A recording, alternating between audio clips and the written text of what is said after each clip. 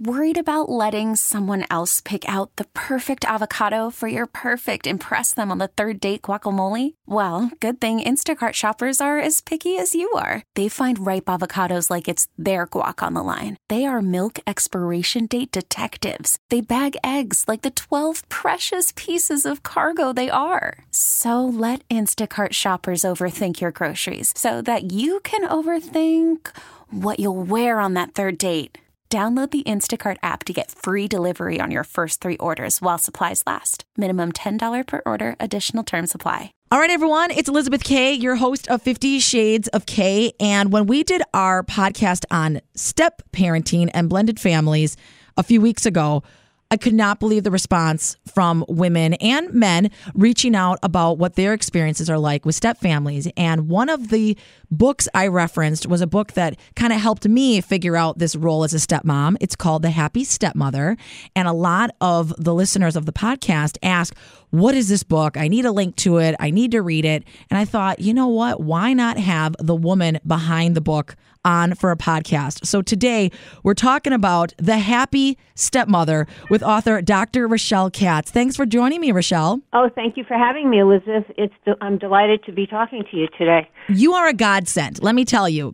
Because about 2 years ago, when I was still new to this stepmom role, a friend of mine had kind of sensed that I was still trying to figure out my path with this, what's my role. She suggested your book, The Happy Stepmother, and I kind of laughed and I said, The Happy Stepmother?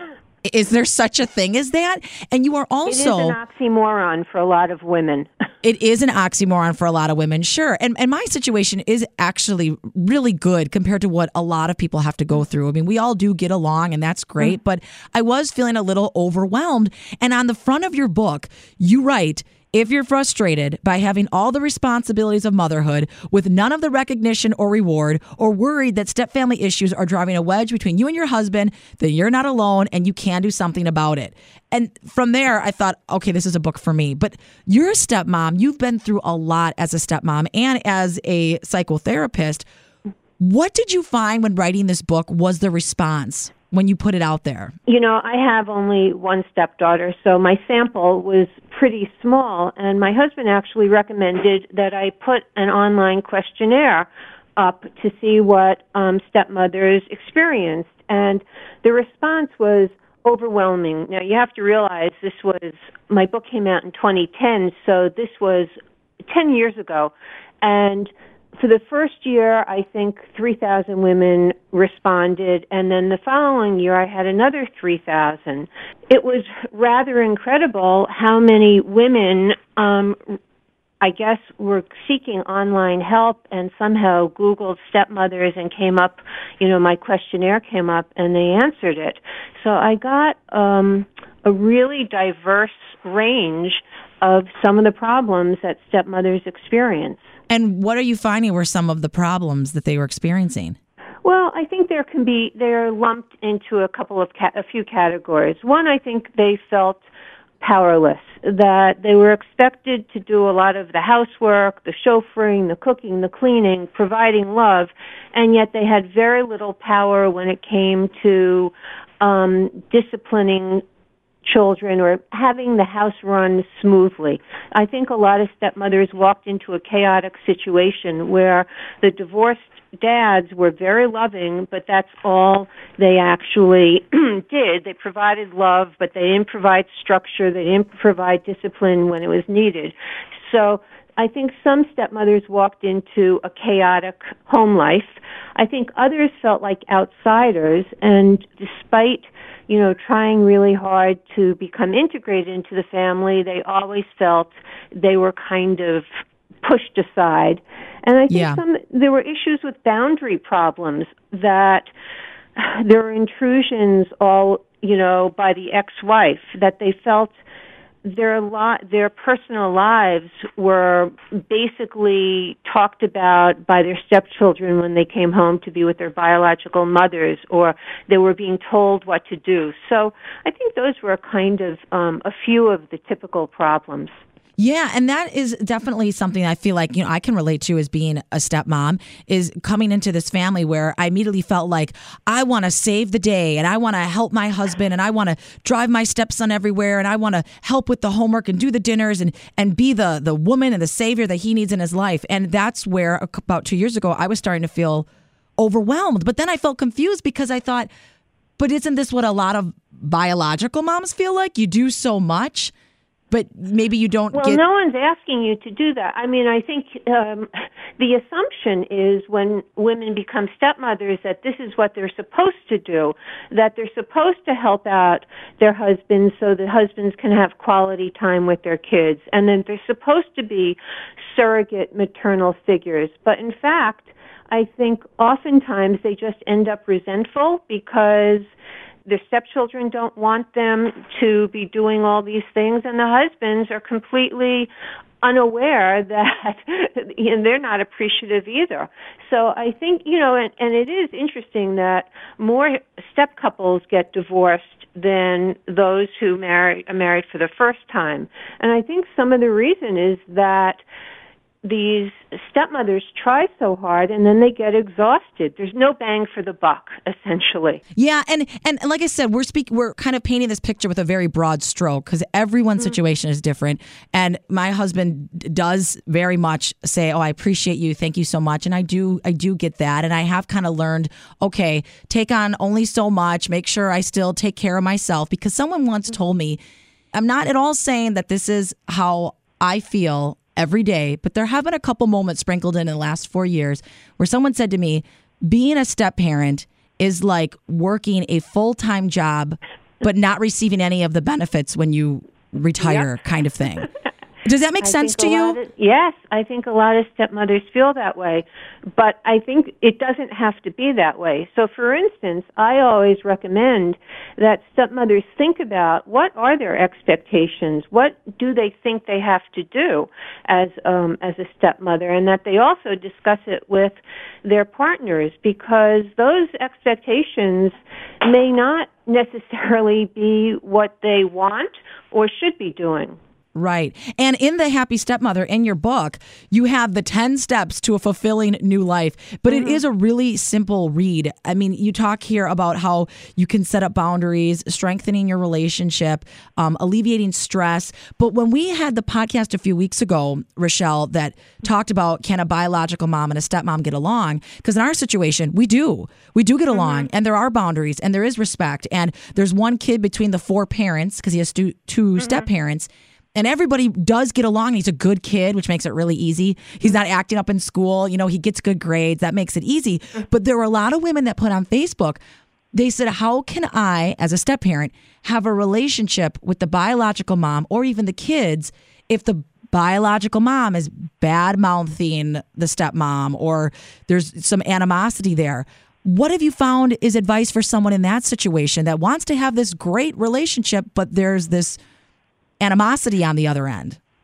Well, I think they have to realize they may not have full control and they may not be able to achieve that. I think several years ago in the mental health community, rather than use step family, which was a word that is stigmatized, people chose blended. But that sort of suggests that over time, a step family is indistinguishable from an intact family. And that can happen in a few cases, but largely I think it's a setup for stepmothers to feel like failures because they can't achieve that blended family like maybe yours is. And so I think blended has become a benchmark for success or failure. And I think if a stepmother realizes that she may not ever be the one, I think a lot of stepmothers feel they're the responsible ones to make this happen, to make blending happen. But if they realize they can't, there are forces beyond their control, they can just relax a little and see if it happens naturally. And if not, they can still have a very functioning step family, even if it's not blended. Right. And for a lot of relationships, not just blended or step families, I mean, in-laws, we could take some advice from that you can't control the other household. You can't control the other person. You can really only control yourself. And if someone wants to be obstructive or contemptuous or really make it difficult, you may have to accept the fact that you can't do anything about it, and rather than worry about it, focus your energy on positive relationships. Good idea. Yeah, exactly. And why do you feel there is such little appreciation and support for stepmoms? Because there really isn't a lot on the internet. There isn't a lot of dialogue about it.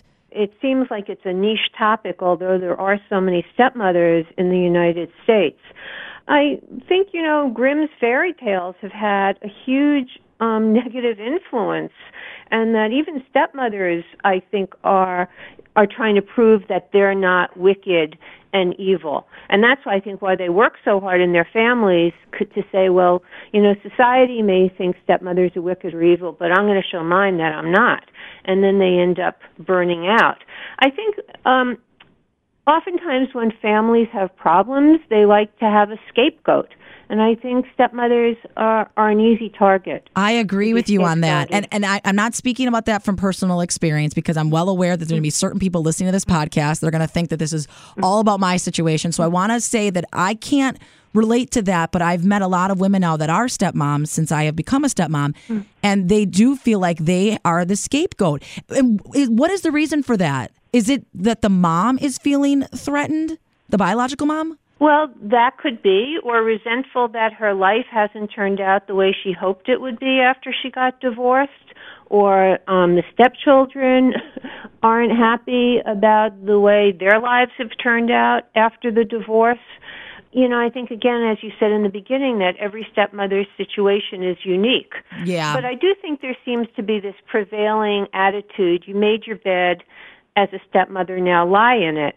And the problem, I think, for most stepmothers is that they have no idea what they're getting themselves into, because oftentimes the biological mother is resentful 2 years later, or the stepchildren suddenly they were close for a while, and then they don't want to have anything more to do with the stepmother, or they have problems that really take a lot of time and energy away from other family members. Sure. So I think the prevailing attitude is, you made your bed, now lie in it. And the fact is, I think most stepmothers have, just like intact families, you have no idea what you're getting into when you get married. Life happens. Yep, it does. And there was a comment put on the Facebook page, Rochelle, for the podcast we did a few weeks ago about stepmoms and biological moms getting along.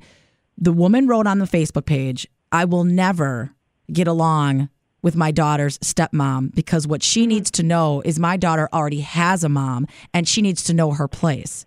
Mm-hmm. What would you say to a stepmom that has to hear something like that? Well, I think it's harsh, right? And it feels bad, because most stepmothers don't want to replace the biological mother. Amen to that. They just want to be a loving figure in a stepchild's life. Yes. So I think they feel like, wait a second, I'm not trying to replace you, and I really respect your place. There's only one mother, and you're it. But please give me a chance. All I want is to have a nice relationship. But I think you talked about in your family that everyone gets along. That's pretty rare.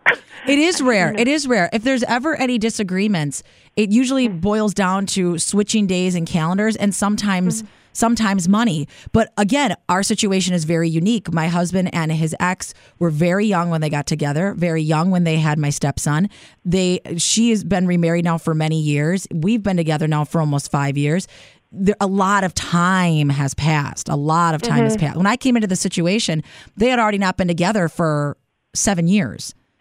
Mm-hmm. So that perhaps maybe had something to do with it. But that's just my situation. That's not like everyone else's. Well, someone told me a story where similar to you, she met her husband 6 years after his divorce and had a close relationship with her stepsons until the youngest one got married, and then the biological parent, the mother, told both stepsons that the reason she divorced their father was because the stepmother had an affair. with him.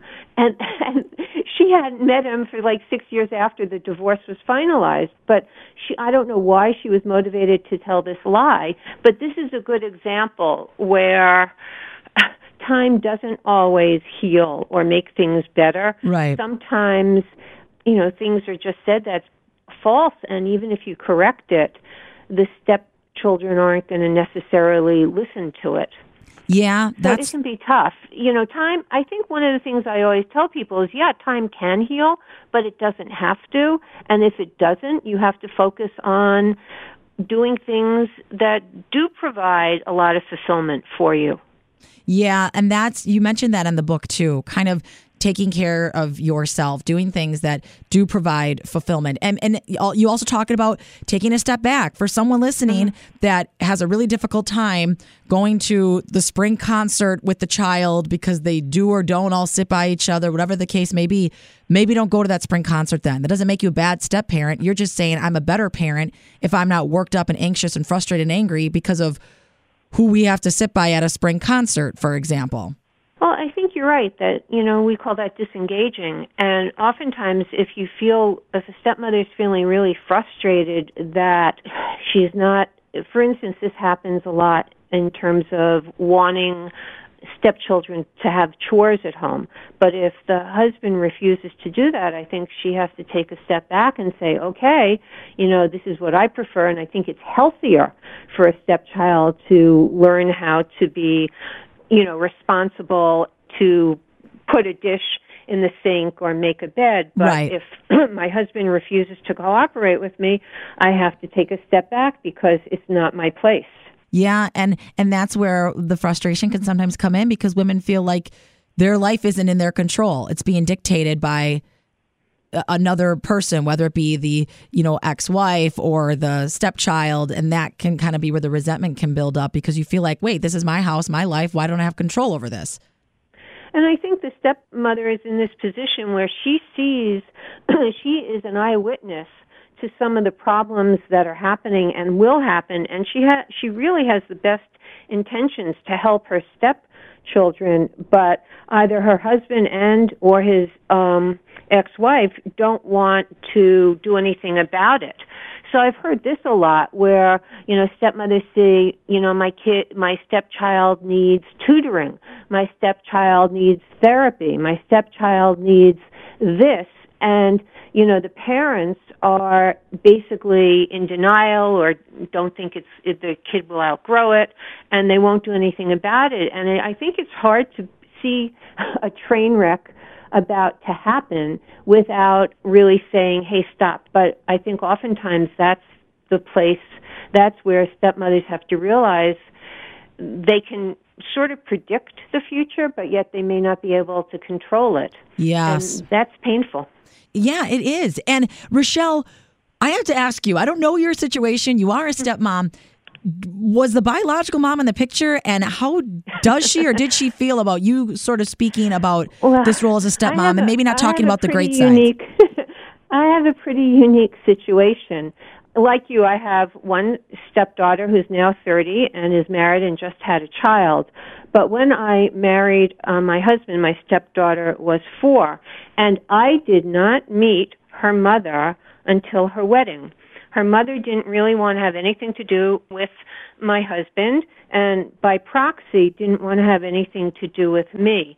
So where a lot of stepmothers feel like their privacy is always invaded by the biological mother, I felt like she compartmentalized, my husband's ex-wife compartmentalized things, that it was completely separate.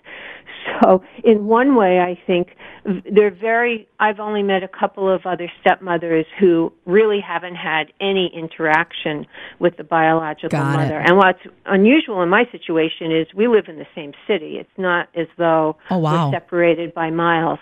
But she wanted as little contact with my husband as possible and none with me.